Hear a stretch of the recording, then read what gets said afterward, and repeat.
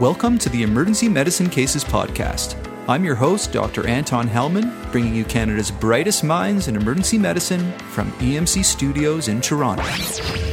Walter Himmel. Do not be a victim of a test. Chris Hicks. I don't know that science will ever eliminate bias completely. And Dave Dushenski. Slavishly following anything from evidence-based medicine is a recipe to get you into trouble. The test is not going to tell you what the diagnosis is, but it's going to tell you if it's more likely or less likely. Individual practice variation is part of what we do, and I don't know that we're ever going to eliminate it. So it's not some evil plot by government, by pharmaceutical companies, or by thought controllers.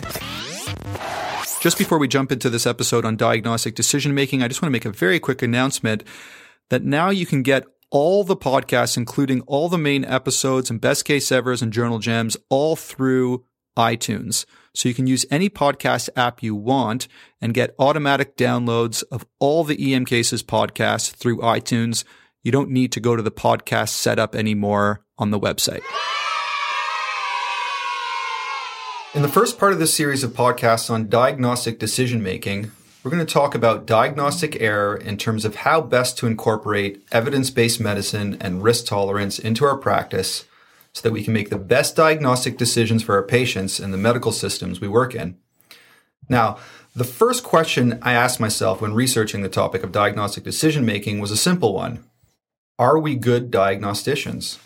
Or are we missing important life or limb-threatening disease all the time?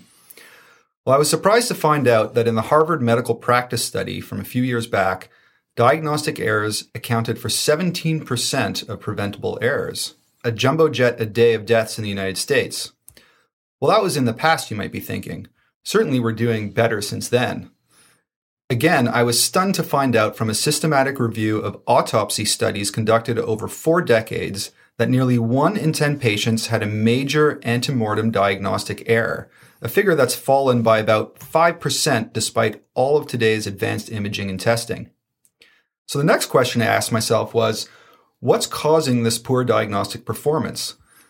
There's many factors besides what the clinician knows that dictate the success of making a diagnosis that are beautifully encapsulated in the Ottawa M&M model. There's patient factors like language barriers, for example, clinician factors like use and misuse of evidence-based medicine, fatigue, illness, emotional distress, a recent bad outcome. There's cognitive factors like all the different cognitive biases we talked about in episode 11 and we'll revisit again in this podcast.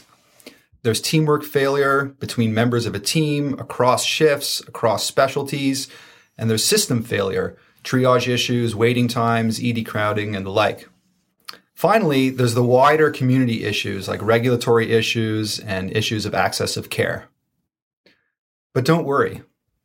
With the help of Dr. Himmel, whom you all know by now, Dr. Hicks, simulation master, who's dedicated a big part of his career to understanding and teaching how we make decisions and communicate effectively in difficult situations, and Dr. Dushenski, who oversees the quality assurance program at Mount Sinai Hospital in Toronto, we're going to give you a deep understanding of these factors, as well as strategies to help you on the road to becoming a master diagnostician without over-testing and grinding your department to a halt.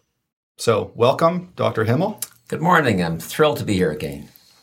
Dr. Hicks. Hey, Anton, great to be back. And Dr. Dushenski. Morning, Anton. My pleasure to be here again. Great.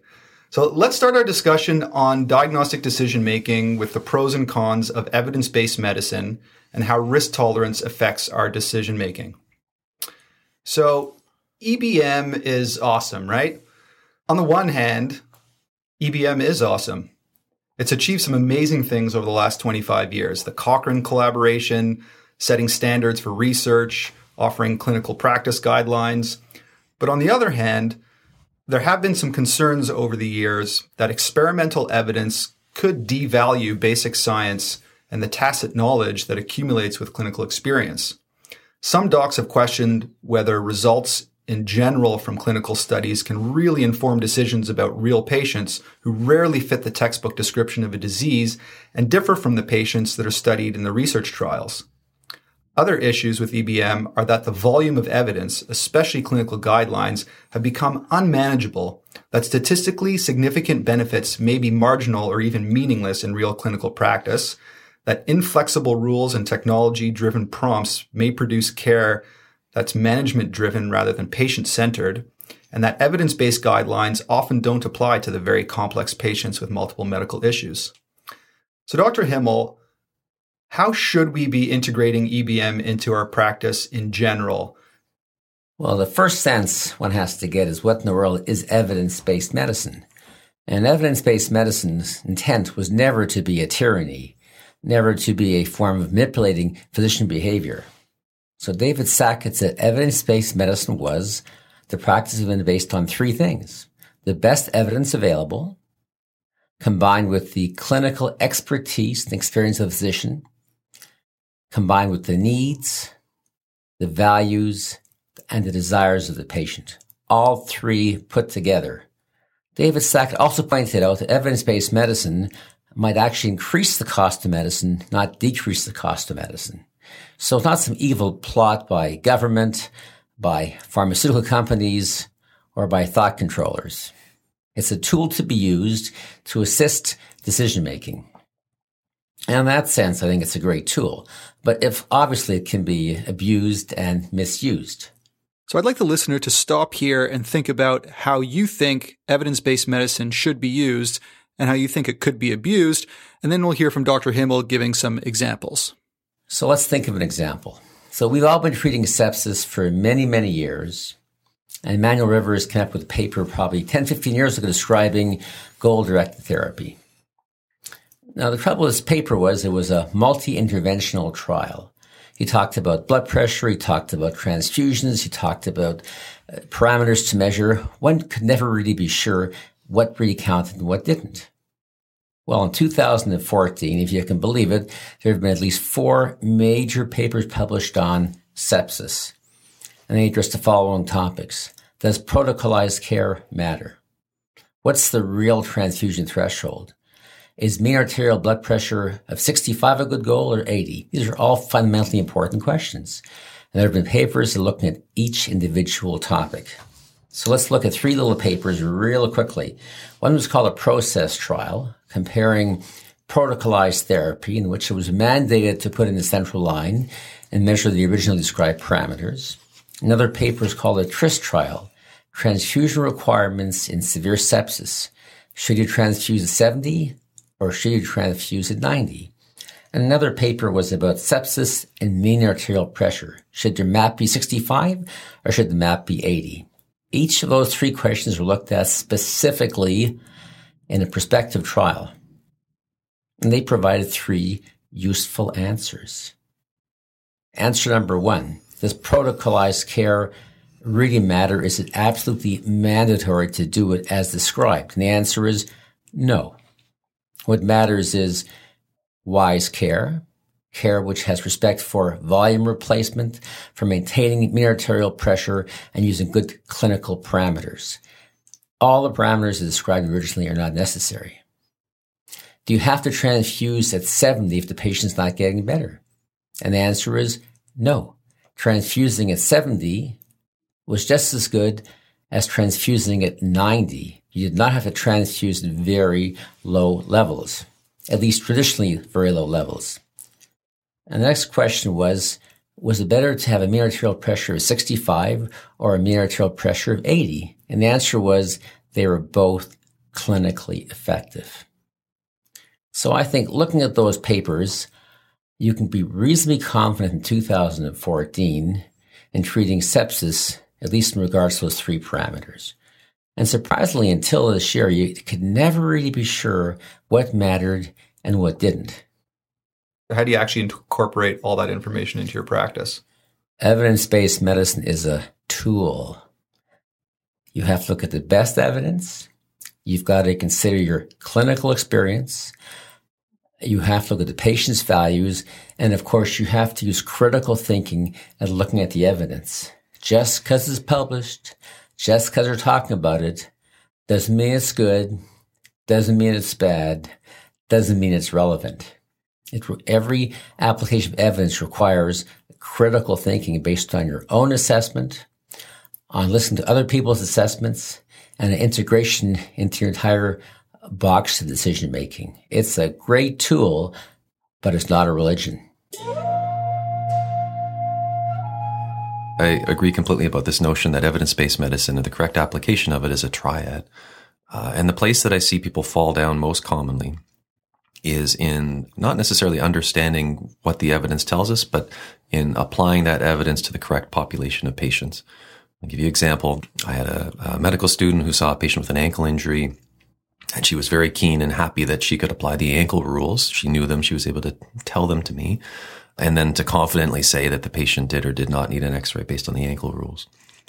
And so I asked her, as I often ask people when they tell me about the ankle rules, so what sort of injury did the patient have?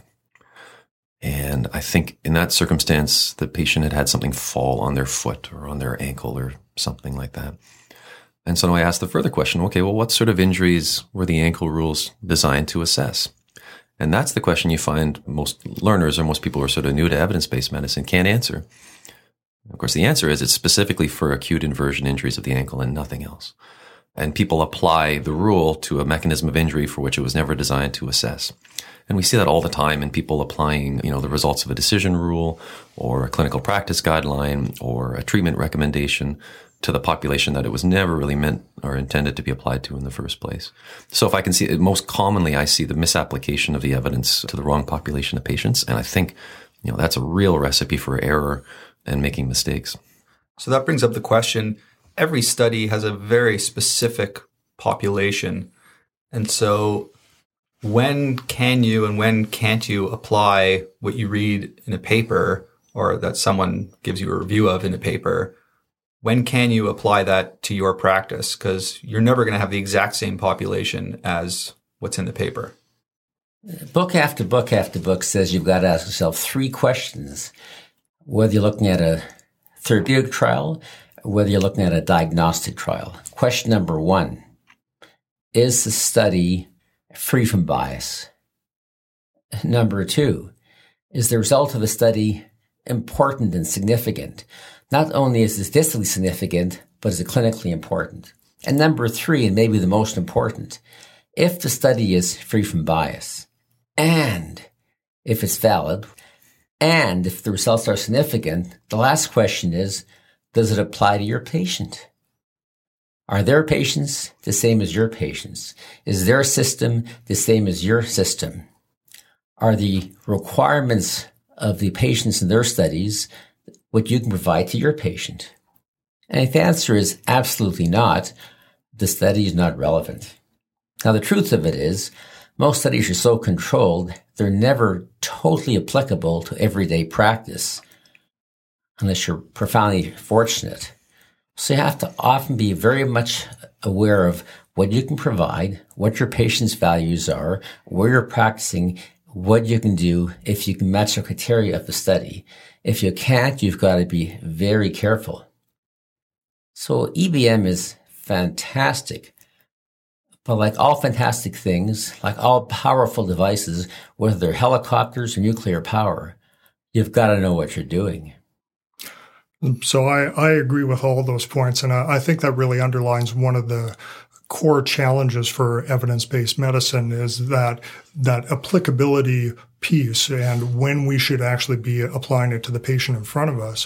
Even the best done study, even the best done decision instrument really can't ever anticipate every single clinical scenario. So there's no substitute for applying your clinical gestalt and for taking into consideration the specifics of the individual that you have in front of it. Slavishly following anything from evidence-based medicine is a recipe to get you into trouble. We should never be absolutely dogmatic about almost anything, including that statement that I just made. So evidence-based medicine really is a moving target, and I think we need to be aware of that. We need to be able to adjust our expectations of it and adjust how we apply it in our clinical practice as well. So this is important. How to assess whether a study that you read or hear about can be applied to the patient in front of you. You need to ask yourself 3 questions. Is the study free from bias? And we'll have some key high-impact resources on how to assess if a study is biased on the blog post and written summary. Number 2, are the results clinically significant? Number 3, do the results apply to the patient on the stretcher in front of you and in the system that you're working in?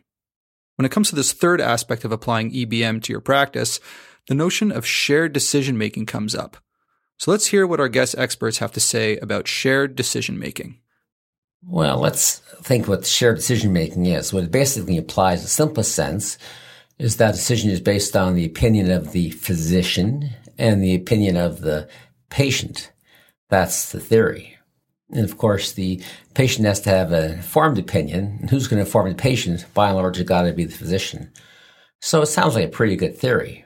The problem is, to inform the patient properly, you've got to be objective. And you have to basically suppress your own belief and preferences and be as objective as possible. That's very, very tough. Then not only do you have to express the relevant concepts, you've got to be reasonably convinced your patient understands the point you're trying to make. And then if they understand the point, you can come to a consensus about what you want to do. Now, I think it's great in theory. I think, like most great goals, it's something we're attempting to achieve, but it's almost impossible to achieve consistently because of time, because of communication problems.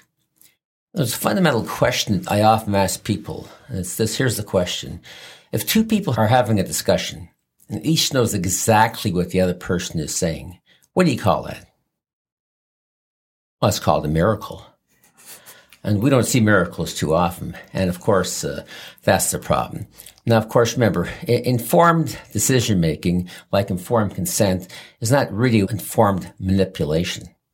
I have to add to that. I think what you say about being objective is important. I don't know that it's really ever possible to subtract yourself and your experience entirely from the equation. I would argue that we actually have an additional role, in addition to everything you just said, to play when we're advising a patient, trying to give them an opinion based on evidence. And I guess the key word there is an opinion. I don't think it's fair to sort of present the evidence for, I don't know, whether or not this patient should start post-exposure prophylaxis after a needle stick injury. I don't think we're doing our jobs as practitioners to say, well, here's all the evidence about whether you should start it. Here's the nature of your injury and the risks of transmission of hepatitis, HIV. Now you make the decision. I think our additional role is to then interpret that evidence and offer an opinion. I do see people fall down in that role sometimes, and they just kind of, shared decision making is often misinterpreted as, well, just let the patient decide. And that's as interpreted as patient-centered care. But if all of us in this room are sitting around struggling with the nature of evidence-based medicine and how to interpret it and apply it to populations and to patients, what do you imagine the patient is going through when you sit there and rattle off all the reasons why they should and should not have a CT head and what a decision rule is and whether or not they're at risk for an intracranial hemorrhage, and then say, well, so, that's the information. Now I'd like you to decide if you need a CAT scan or not. So we do have that very complicated role of offering an opinion, and that opinion can't ever really be, subtracted from our experience and our prior cases, and it's prone to all the biases and heuristics and so on that I think that's true, but I think it becomes very difficult to subtract that human element from the discussion. Yeah, I think that communication of risk is one of the most challenging things that we actually have to do in medicine. And I mean, we sit around tables like this and read papers and write papers about how to assess risk, and we struggle with it ourselves. So I agree that trying to make a patient understand medical risk in the short time frame of a clinical encounter in the emergency room is often really, really challenging. And I think one of the things that helps us in that when we're trying to do this shared decision making is really trying to understand what the patient's values are in that circumstance. And that often helps a lot in terms of modifying how we assess the risk. To give an example of that, my default response to the old demented patient on Coumadin who's fallen and hit their head is going to be that they should get a CT scan of their head. But I've had circumstances where I actually haven't done that because I've talked with the patient's family and they've made it very clear that they wouldn't consider any sort of intervention, even if you found something important with that. That even knowing whether or not there's something there isn't important to them because their goals and their values in that circumstance is to just manage mom's symptoms and try and keep her as comfortable as possible. So in those circumstances, the talk about risk and communication application of that actually becomes much easier when you really understand where the patient and the family is coming from. I want to move on to the second point that we had brought up, which is bias. Even the most rigorous appearing papers published in high-impact journals are subject to bias. We know that even parts of major guidelines from American Heart Association are largely based on low levels of evidence and expert opinion, sometimes with financial conflicts of interest even. Dr. Himmel, how exactly are journal articles biased? What is bias? Bias is basically any behavior in which you are introducing non-random error. Or to put it differently, any behavior in which you're producing systematic error that was not due to chance. Now, there's lots of rules, a lot of questions I have to ask. And whether you're looking at a diagnostic test or whether you're looking at therapeutic intervention, the questions are somewhat different. So to give you a flavor of some of the questions that you might ask when critically appraising a diagnostic journal article in emergency medicine, here's a list of questions from the Best Evidence in EM Diagnostic Critical Appraisal Checklist that we'll have on the written summary in the blog post for you. So the first question is the clinical problem well defined? Next is, does the study population represent the target population? In other words, is there any spectrum bias? Next is, does the study population focus on ED patients, or are the patients ICU or admitted patients or outpatients?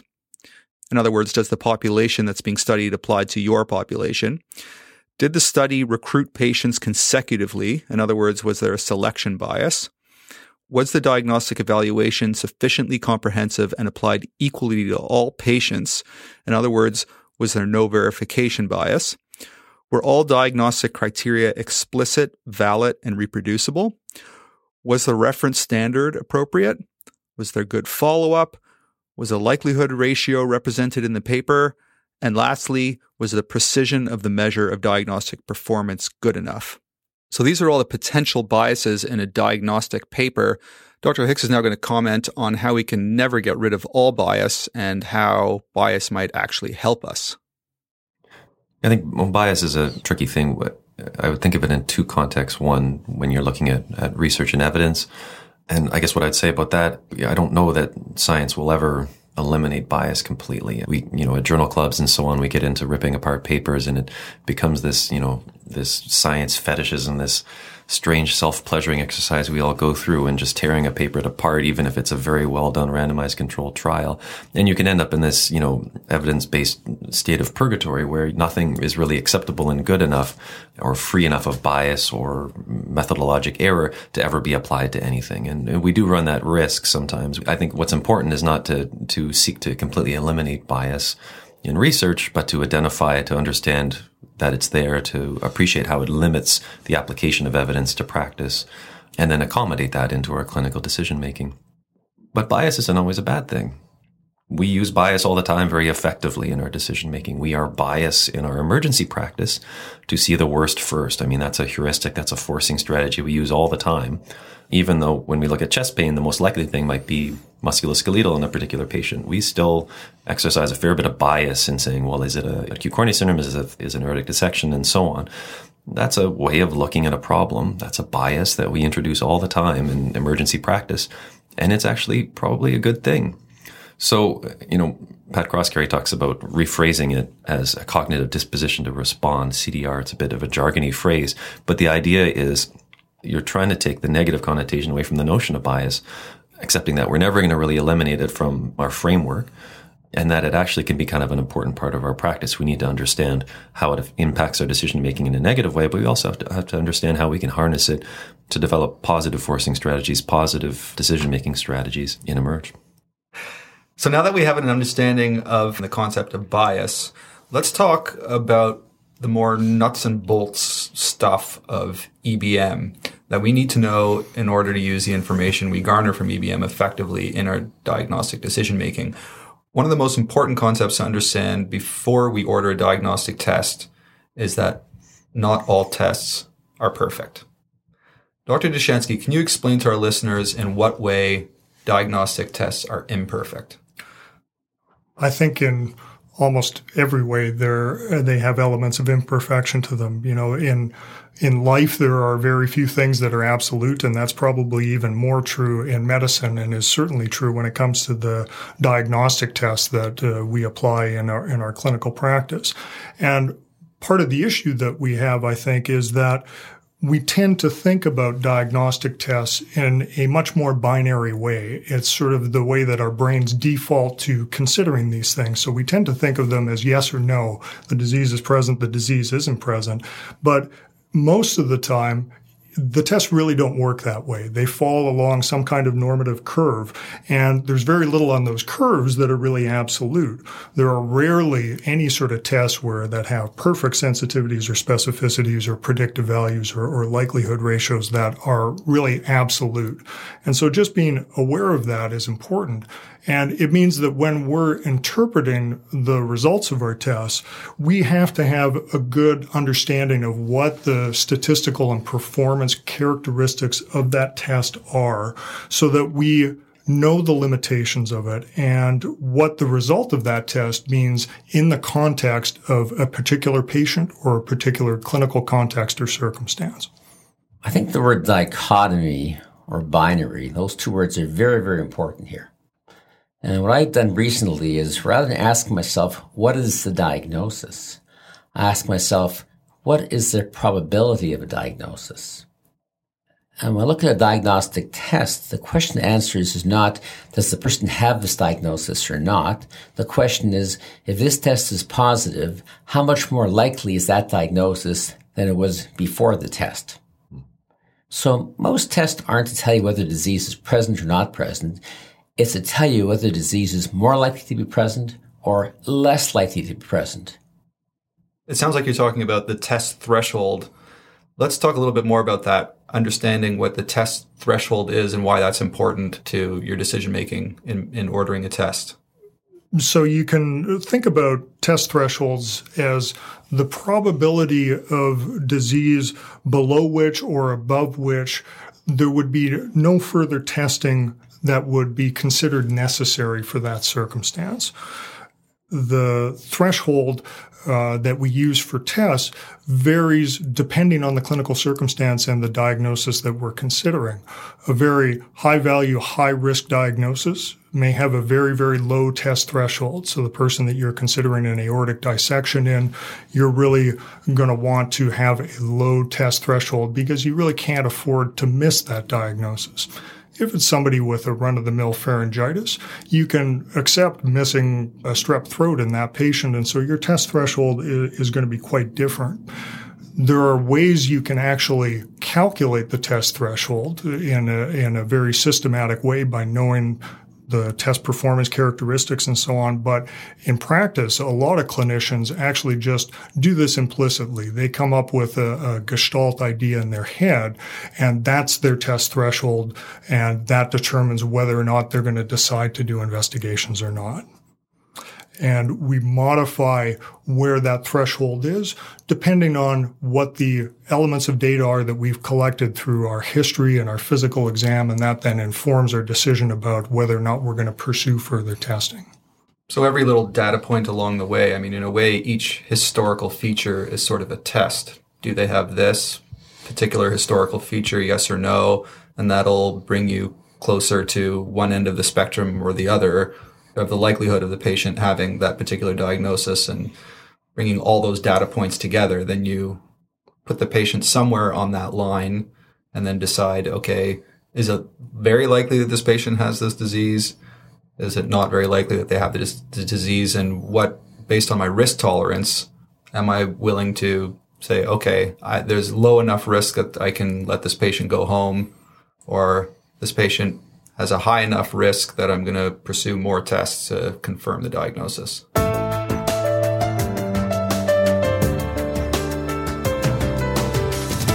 This meanders a bit into the nature of expertise and clinical expertise, which is an entity that's a bit difficult to understand in and of itself. But it's a bit of a fallacy that we approach problems differently than novice learners, and we go about sort of collecting and analyzing data differently. That's probably not true. the truth about expertise is experts know more stuff and they organize it a bit differently in their brain compared to novice learners. And what that means, practically speaking, is just what you were getting to a second ago, that however you want to define an expert is better at doing what Dr. Himmel was alluding to before, which is organizing probabilities. They arrange probabilities better based on past experience and understanding of the literature and understanding of the science, better than a novice would. And I want to hit on that point again because I think it's incredibly important that tests do not communicate presence, absence of disease in a binary fashion. They push around your probabilities based on the performance of the test. And that's where we fall down, because if you don't have a sense of what your probabilities are in the first place, it becomes very hard to push them around when looking at test results. Your pretest probability becomes and should always be extremely important when it comes to interpreting diagnostic tests. There was an interesting case report in CGEM a few years back now on aortic dissection. It was basically a male who had Marfan syndrome, who had tearing chest pain that radiated to his back and a pulse differential in his upper extremities.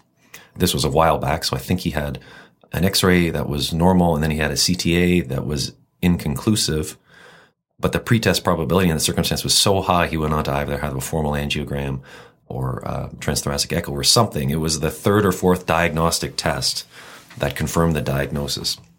And the pitfall in that circumstance would be, well, my chest x-ray is fine and I've done a CAT scan and that's fine.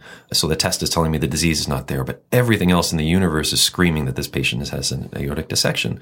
And I think we fall down on that principle quite often, that we really believe in our heads, maybe we believe that something is there. This patient is absolutely having a heart attack based on the symptoms they're showing me, but look, their cardiogram is fine and the troponin is negative, so it can't be that. And the aortic dissection is a particularly informative thing, speaking to this element of diagnostic threshold and risk. I mean, that's a catastrophic disease if you miss it, and you have to set your threshold awfully high in terms of ruling out the diagnosis when your pretest probability is high. Those authors argue that one confirmatory test when your probability is super high is actually probably not enough, and that you likely need to go on to at least two before you're really comfortable, whether it's a transthoracic echo or formal angiogram, a CTA, before you're really, really comfortable in saying this is not that. Why is this all important?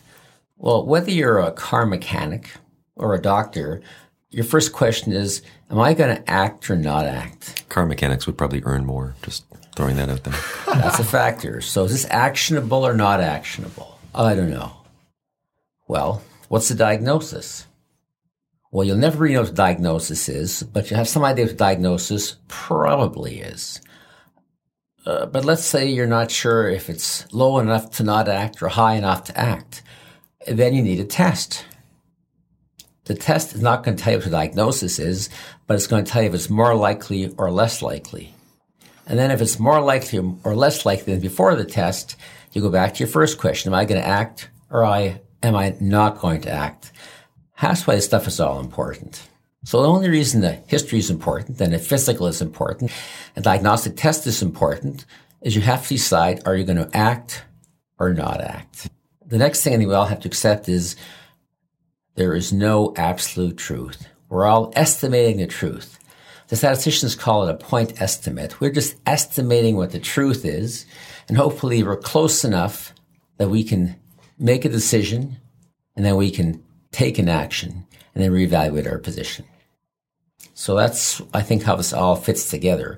We're all basically risk meters, probabilistic assessors, and the sooner we realize that, we actually become very honest.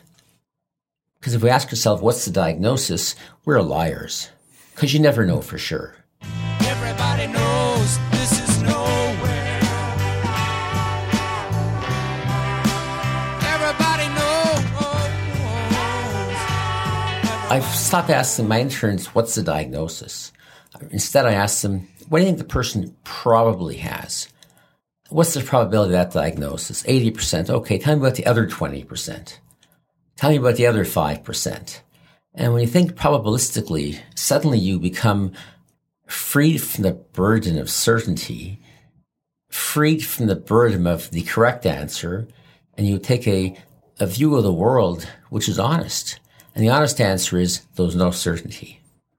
That brings up, you say, free from the burden of certainty. You know, more and more our specialty is becoming obsessed with being 100% perfect all the time, which of course is impossible, but seems like we're becoming less and less risk tolerant And certainly south of the border, they're less risk tolerant than we are here in Canada. I guess the real question is, when do you act?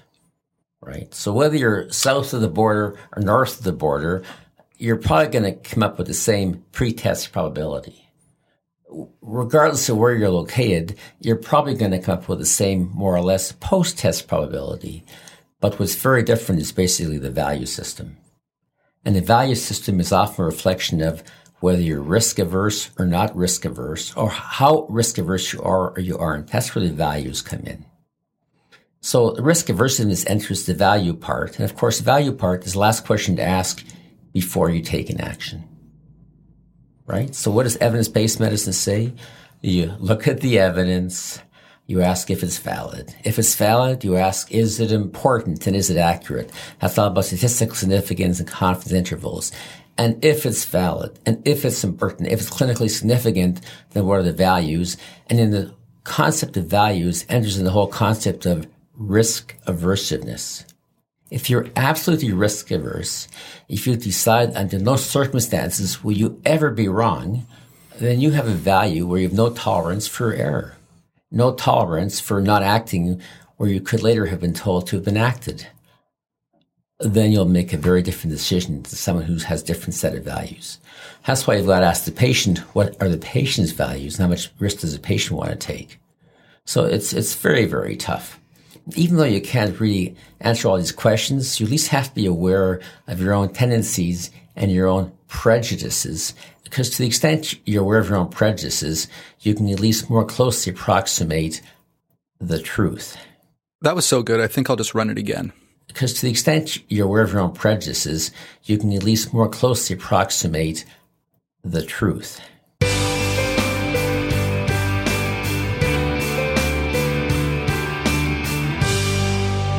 So when talking about risk tolerance and over-investigation, the Choosing Wisely campaign, an initiative to help physicians and patients talk about unnecessary tests and procedures and make smart and effective choices, came out just this past year in 2014.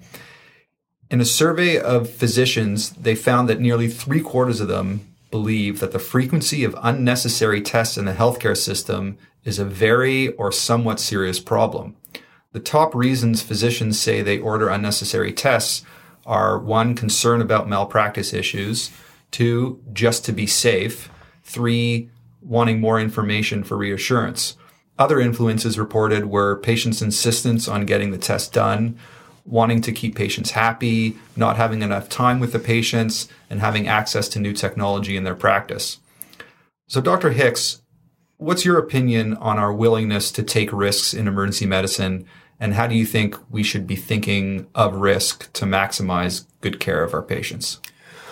Risk is, I think it's an interesting phrase. First of all, I'd say as a profession, I think emergency medicine we excel at handling uncertainty. I mean, it's a core principle of what we do.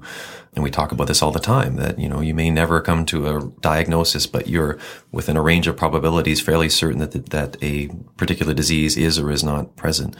When I talk to students who are considering the job, I tell them that over and over and over again, that you have to be comfortable not knowing the answer. If you need to know everything in a very controlled set of circumstances, then become an ophthalmologist and sit in a dark room and look at one particular organ for the rest of your life. No knock against ophthalmologists, but that's not the game that we play. You mentioned that we're becoming more and more risk averse. In my own practice, I suppose it seems to come down very much to, as you were suggesting before, individual tendencies and tolerance. I don't think we're ever going to account fully for the notion that where I am comfortable ruling out acute coronary syndrome is going to be the same as where Dr. Hellman is comfortable ruling out acute coronary syndrome. It relates to who they are, their past experiences, their personality. And as long as people are bringing their personalities to the practice of medicine, I think that's going to be influential on their tolerance of risk. I don't think it would be a good thing if we all approach risk the same way. Within my group, I would say there's a large range of comfort with, say, sending home a patient with chest pain. And I don't necessarily think that that's a bad thing. That individual practice variation is part of what we do, and I don't know that we're ever going to eliminate it. We can inform those sorts of decisions with evidence and with practice guidelines. And again, Choosing Wisely is a good example of that. And we can talk about strategies for making people a bit more comfortable with uncertainty, because they do exist. but I don't know that we should be seeking to eliminate it altogether. I was just going to make a little comment about the society's tolerance for risk and so on. And I think over the course of my career, we have seen an evolution where people in society in general have a lower risk tolerance, a lower threshold for adversity in life in general. And I think with respect to their health in particular, I think a lot of us just have the expectation that everything should be good all the time. And that's what people expect when it comes to their health care. But I think what has not come along with that is a corresponding understanding of risk and the things that we use in medicine in order to make our determinations. And so I think there's a disconnect between that we have a role in trying to address in the way that we practice in medicine. So sometimes we need to reorient our patients' expectations of what medicine is actually able to offer them. Risk varies not only from country to country, province to province, city to city. It varies from hospital to hospital and from borough to borough. If you're practicing in a socioeconomic area characterized by poverty and marginalization and recent immigrants who can't speak English, or you're practicing in an upper middle class area with wealthy individuals, your risk tolerance to that community you're practicing in may vary a great deal. Certain emergency cultures value speed, quick decision making, and moving the meat as fast as possible. Other cultures value profound, complex diagnostic thinking. Depending where you're practicing, your whole value system will be very influenced by the culture you're in. It's really quite dramatic. And anybody who works in 2 or 3 hospitals will quickly realize when you go from hospital A to hospital B, your whole concept of risk is going to vary dramatically. Now, we know in society what our society is prepared to accept. Okay, generally speaking, what is our risk tolerance for missing a myocardial infarction? 0. What's our society's risk for pulmonary embolism, for missing a PE? It's probably about 2%. What's our risk for missing a strep throat? Quite high. We probably have a 20 or 30 or 40% risk tolerance for missing that. So every disease is different. Every society determines its risk, and explicitly or implicitly, you're actually accepting those risks more or less.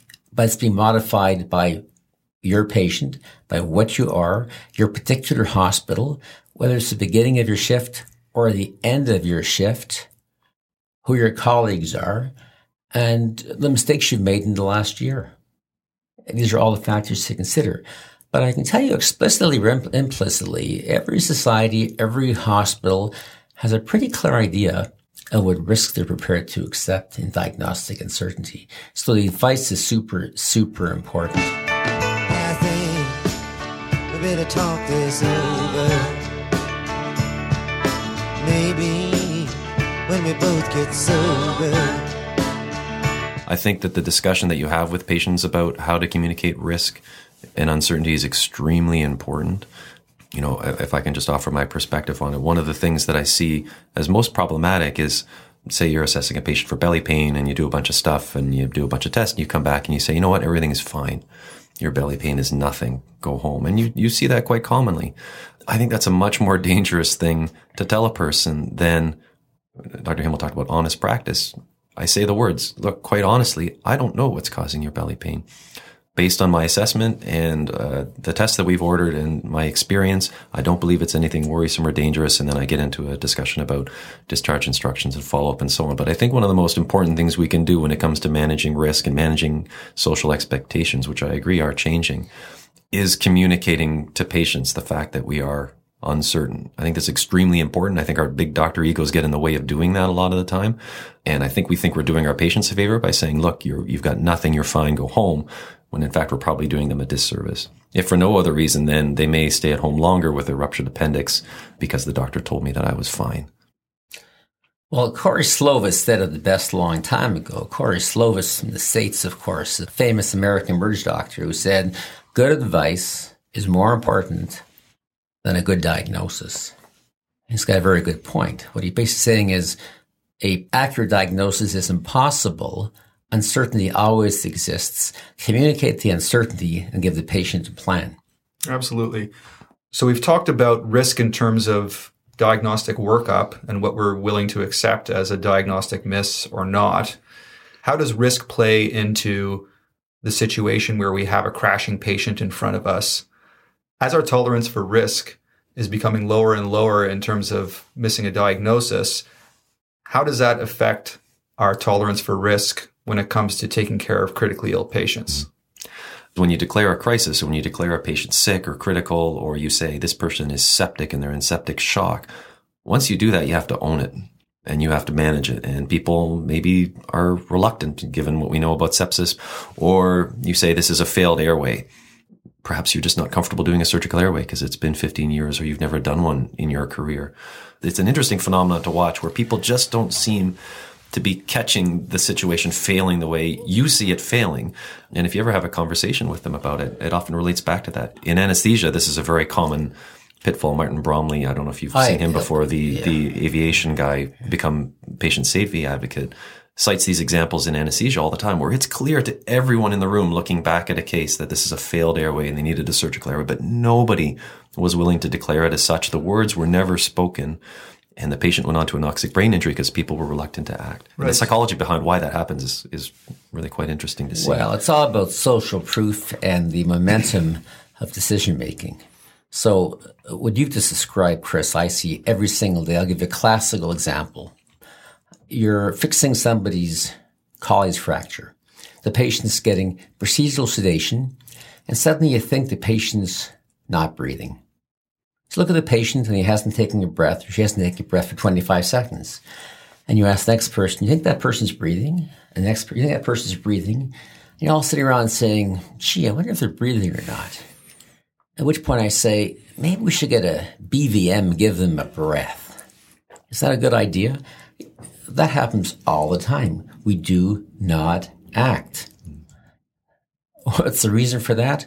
Well, I think it's premature closure, it's social proof, it's the momentum of a decision, and it's basically fear of admitting something's happened you didn't really want to happen. So in terms of risk, there's two risks, right? There's the risk of action and the risk of inaction. In terms of investigation, there's the risk of the investigation. There's the risk of the CT scan. And society by and large, patients by and large, underestimate dramatically the risk of the intervention, the risk of the investigation, and by and large, overestimates dramatically the benefit of action. Doctors, depending on their recency, on their recent experience and their age, can fall into different sort of planes of belief. Doctors who are just beginning practice tend to be risk averse. They're pretty careful about everything. Once you become very confident, you tend to believe what you do is more valuable than it probably is, and the risk of investigations are probably less risky than they really are. Then when you have a couple of bad experiences, you change dramatically. So we have to be aware that our whole concept of the risk of intervention and the risk of not intervening and the risk of investigations are all very, very real. Therefore, the benefit-harm ratio is profoundly important. We talk about this all the time.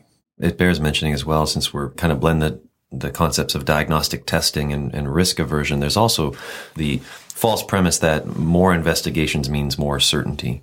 And I think we have to be careful with that concept as well. Not only are you likely to find a bunch of stuff that you didn't mean to find that may be incidental, the classic example being a lung nodule that gets worked up at the yin-yang for reasons that it was discovered as an incidentaloma. But you get a bunch of negative tests on something. Maybe you shotgunned a bunch of investigations in a confused patient. I mean, hey, we all do it. You get a bunch of stuff back that's normal and you become falsely reassured. And so your comfort level goes up, your sense of risk goes down. And that may be a false premise when, all the tests you've done don't address the fact that the patient is actually encephalopathic and what they need is an LP for that. So it can work in both directions. Doing more tests can lead to figuring stuff out that you didn't need to know about or causing harm by way of discovering incidentalomas. And it can also lull you into a false sense of security to say, well, hey, I ticked as many boxes as I could. Screw it. That's good enough. And all of that is normal. So the patient's probably fine. And we make mistakes in both directions, I think. Dr. Himmel's now going to talk about some examples of how the predictive value of a test affects our decision making. Now, Jerry Hoffman from the States says time and time again, Do not do a D-dimer when the risk of the disease of polymerism is 0. He didn't say no risk, but 0 risk. So if a 25-year-old athlete comes into the emergency department playing football and he was kicked in the gastrocnemius by his opponent, and now has pain in his calf, don't do a D-dimer, because the chance of that person having a pulmonary embolism or a DVT is basically 0. But let's say you choose to D-dimer everybody with a sore calf, including football players who just got struck in the calf. Will a certain number of them have a positive D-dimer? Undoubtedly. What's the predictive value of a D-dimer? And people's risk is 0. Their predictive value is 0. Why is that? Because predictive value is very dependent on the incidence of the disease. Similarly, if somebody gets the D-dimer before you saw the patient and it comes back positive, do not be a victim of a test. I'm talking about the physician now. Don't be a victim of a test. If a test comes back positive, and if your opinion, the predictive value is ridiculously tiny, do not feel obliged to act. I've often heard somebody say, I'll never get that test, I'll have to act if it's positive. On the converse, somebody would say, don't get a D-dimer, because if it's positive, I have to act. And my answer would be, no, you don't. You don't have to act. What you have to do is ask yourself, what's the predictive value of that test? And if your opinion is extraordinarily low, you do not have to act. The test doesn't tell you that the disease is there or isn't. You decide that, and the test helps you shift probabilities based on the result.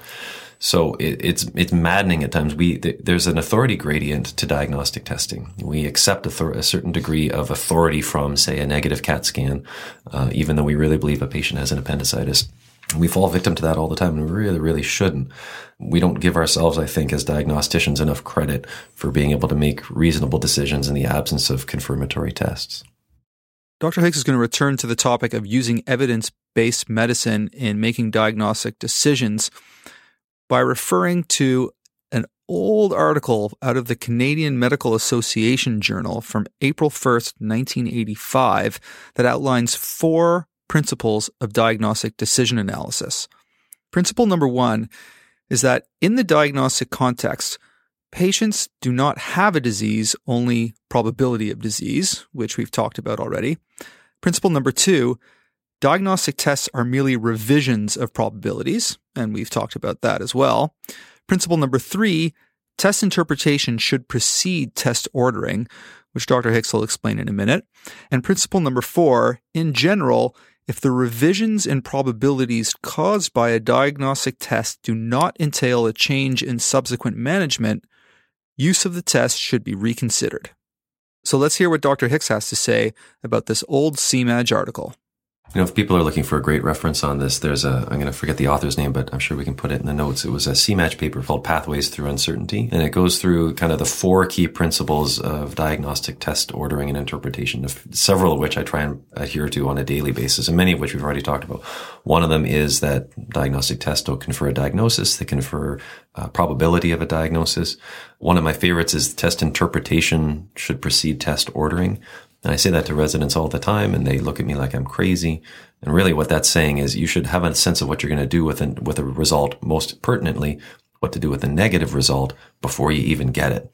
You should have interpreted those tests before they even come back and understand how they're going to influence or not influence your care.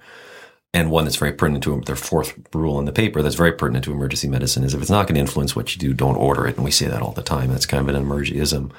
They go through a couple of really interesting examples.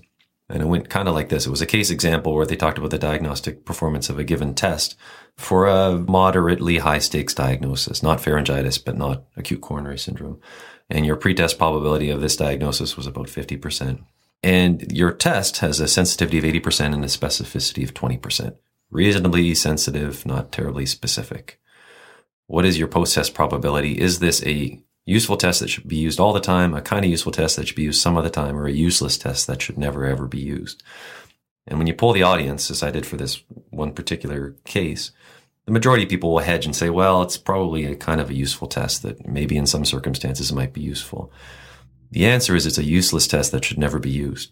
Because if you actually go ahead and calculate the likelihood ratios, it's 1 for everything if you do the math on it. So your pretest probability equals your post-test positive likelihood and your post-test negative likelihood. Everything stays the same. The test changes nothing. Stats can do interesting things. The numbers can do interesting things, and they can fool you in interesting ways. And, the reality is we do have tests out there. White blood cell count is a great example of, it's slightly worse than flipping a coin when it comes to helping you make a diagnosis. We really need to have a sense of what, as Walter's already alluded to, sensitivity, specificity, which are characteristics of the test, and then more pertinently, how those translate into usable likelihood ratios that affect your post-test probability. So we'll have this paper, Diagnostic Testing Revisited, Pathways Through Uncertainty, from CMAG from back in 1985, on the written summary and blog post. Next, Dr. Dushenski is going to comment about the fear of litigation when it comes to risk tolerance. You mentioned that one of the things that tends to drive this is the fear of litigation and the fear of malpractice suits. And that often is heavily influenced by, again, what happens south of the border. And there's even some much more insidious ways in which that actually works its way into our system. A lot of the medical literature that is published that we read comes out of American sources. And so the trend in terms of how conservative people are or how aggressively people investigate tends to filter through that literature and influence us, even if we don't practice within that particular system. Some people have felt that malpractice reform is something that might actually help to decrease the incidence of over-investigation. Unfortunately, the evidence from the literature on that is actually a little bit spotty. If you look at jurisdictions in the United States that have implemented some forms of tort reform, it doesn't actually seem that it's really decreased the incidence of malpractice suits all that much. It may decrease the judgments amounts and so forth, but whether or not that's going to trickle down to actual changes in clinical practice is somewhat dubious. On the other hand, you can look at other sort of practice environments that have a very different approach to malpractice. In New Zealand, for instance, they've got no-fault medical liability designs where it doesn't encourage the type of malpractice lawsuit that we tend to see in the North American environment. And that seems to be more efficient for the system, makes better use of resources, makes sure that people actually get compensated in the event that there is harm in those circumstances. And it's at least potentially possible that could decrease the likelihood that people will over-investigate for fear of being sued. In fact, the truth of it is, being sued in Canada is no problem at all. Once you've been sued a couple of times, you're okay about it. You get so used to it. It doesn't bother you anymore. And the truth of it is, if you get sued in Canada, does it affect your livelihood? No. Does it affect your ability to get more insurance from the insurance company? No. Getting sued in Canada is a non-issue. After you've been sued a few times and your ego has taken a bit of bruising, then you're okay about it. Depending on the environment that you work in, there are some direct and indirect financial incentives as well that go along with ordering more tests. And if you can control some of those financial incentives, maybe you can influence practice in a way that results in less test ordering. So that's some important systems issues.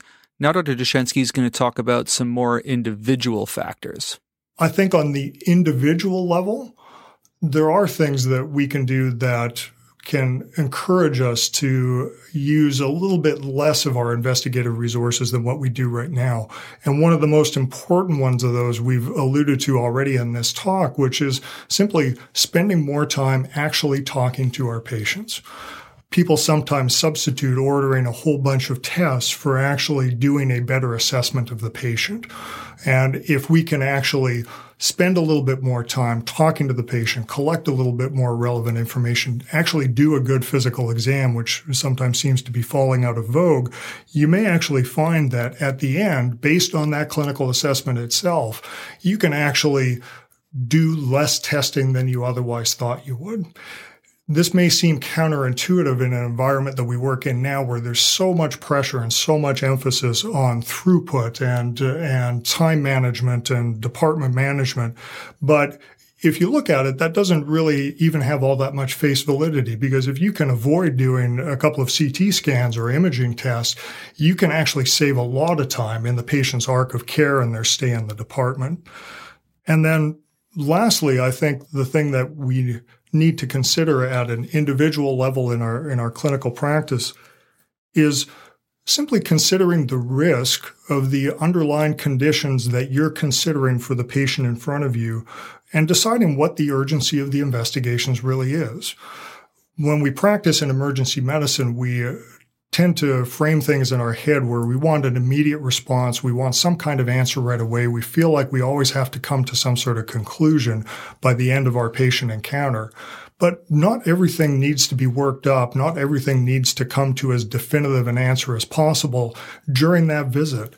There are things that can be deferred. Sometimes you can wait. Sometimes time is simply your ally, and you don't need to investigate everything. The example of the patient who comes in with right lower quadrant pain that you see is a great example. Appendicitis is in your differential diagnosis for that patient, but you're not really suspicious by the time that you finish taking your history and doing your physical exam. There's nothing wrong with that patient being given appropriate discharge instructions and being sent home. And I do this on a fairly frequent basis for those patients who I think are fairly low risk. I don't necessarily order imaging investigations for them. The key is you've got to talk to the patient. You've got to give action and time-specific discharge instructions about when they should come back. But this is a reasonable strategy. These patients don't explode when they walk out of the hospital. If it's a patient that you're thinking is in that fairly low risk category, the risk of allowing some time to pass before making a decision about further investigations is quite reasonable. Unfortunately, I think there's a lot of disincentive in our system that goes along with that, because I can take that course of action and 50 times in a row I send the patient home and they do perfectly fine and their symptoms resolve and they never have to come back. But for the one patient who does end up coming back doing exactly what I told them to on the discharge instructions, that's going to be called a diagnosis failure, right? It's that case of appendicitis that you missed, Dushenski. You remember that guy that you sent home. And so there's a lot of disincentive in the system to pursue that type of management for the patients that we have. But I think we really need to try and encourage this, and especially with the generation of physicians that we're training right now. Not only that, but I've heard discussion in terms of quality metrics and funding models that, a patient who returns to the emergency department as instructed may actually be a hit to your funding model. There's a financial disincentive to encouraging return for repeat assessment, which I think is a real downside to that sort of model. Sticking with the lower abdo pain example, completely agreeing with what we just heard from Dr. Dushenski, that I've said to a patient, this could be an appendicitis. I don't believe it is, but it certainly could be. Therefore, if X, Y, and Z happen, come back. And I can think of an example where I gave a patient those discharge instructions. She had a benign abdomen, but right lower quadrant pain. I chose not to pursue investigations, but I said, look, this could get worse over time. Maybe this is an early appendicitis, but it certainly doesn't appear that way now. So keep an eye out for the following things to come back. I was on shift the next day. She came back. Her pain was worse. We imaged her. She did have an appendicitis. The interesting thing about that was neither of us saw that as a failure in the end. She was comfortable with the notion that she'd been instructed appropriately and that she came back as instructed. And we made the diagnosis in what I think is a fairly timely fashion. And there's a real risk of looking at your own practice and thinking, well, I failed there somehow. I should have picked that up earlier, or I missed something. Well, I looked at that example and thought, well, actually, that was just fine, what we chose to do in that circumstance. Because, as you say, maybe the other 49 patients go home and stay home, and that's just fine too. So these discussions take time. And quite frankly, until you begin forcing yourself to think of probability, until you begin forcing yourself to thinking about the risks of waiting and not waiting, this would be a very foreign sort of concept. So you've got to liberate yourself from certainty, free yourself into the world of probabilistic thinking, begin practicing guessing at the probabilities. And there's an amazing book called Evidence-Based Physical Examination. This 300-page book goes through almost every possible imaginable physical examination, whether it's palpation, shake tenderness, rebound, hepatojugular reflex, and it gives you the likelihood ratio. So as you learn these things, you can give better advice. Now, in terms of CT scans, the CT scan does not have a sensitivity and a specificity of 100% for anything. Now, I know I've told myself this again and again, but every time I get a CT scan report, I always tend to believe it. We all have this religious belief CT scans have a sensitivity and specificity 100%, even though they don't. So what's the resolution to this uncertainty?